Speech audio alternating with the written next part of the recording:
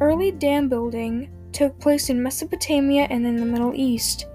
Dams were used to control the water level, for Mesopotamia's weather affected the Tigris and Euphrates rivers. Most people, when asked about American dams, think of the massive federal projects built between the 1930s and the 1970s, such as the Hoover Dam or the Grand Coulee.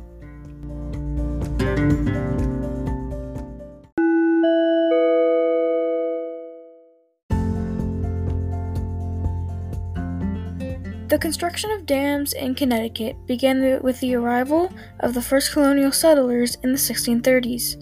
Soon, mill dams facilitated economic development and production of grain, cotton, and wood in Connecticut's early history. Today, there are over 4,000 dams located in Connecticut.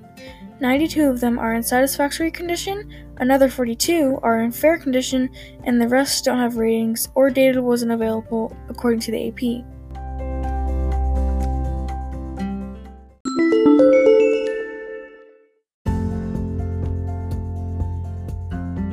In order to build the Saville Dam, many people had to be moved off the land around the area where the dam were to be built and surrounding areas that were to be flooded.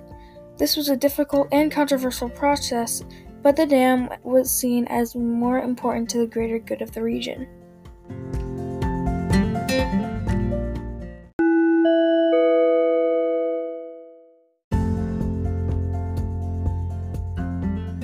I feel that dams can be harmful if overused, and our country is definitely overusing water power and dams.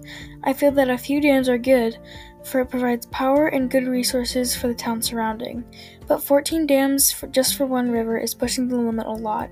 It can cause water recreationists to stop doing the thing that they love, and it can cause extinction to some fish species. In conclusion, dams are a power that should never be abused, or there will be severe consequences.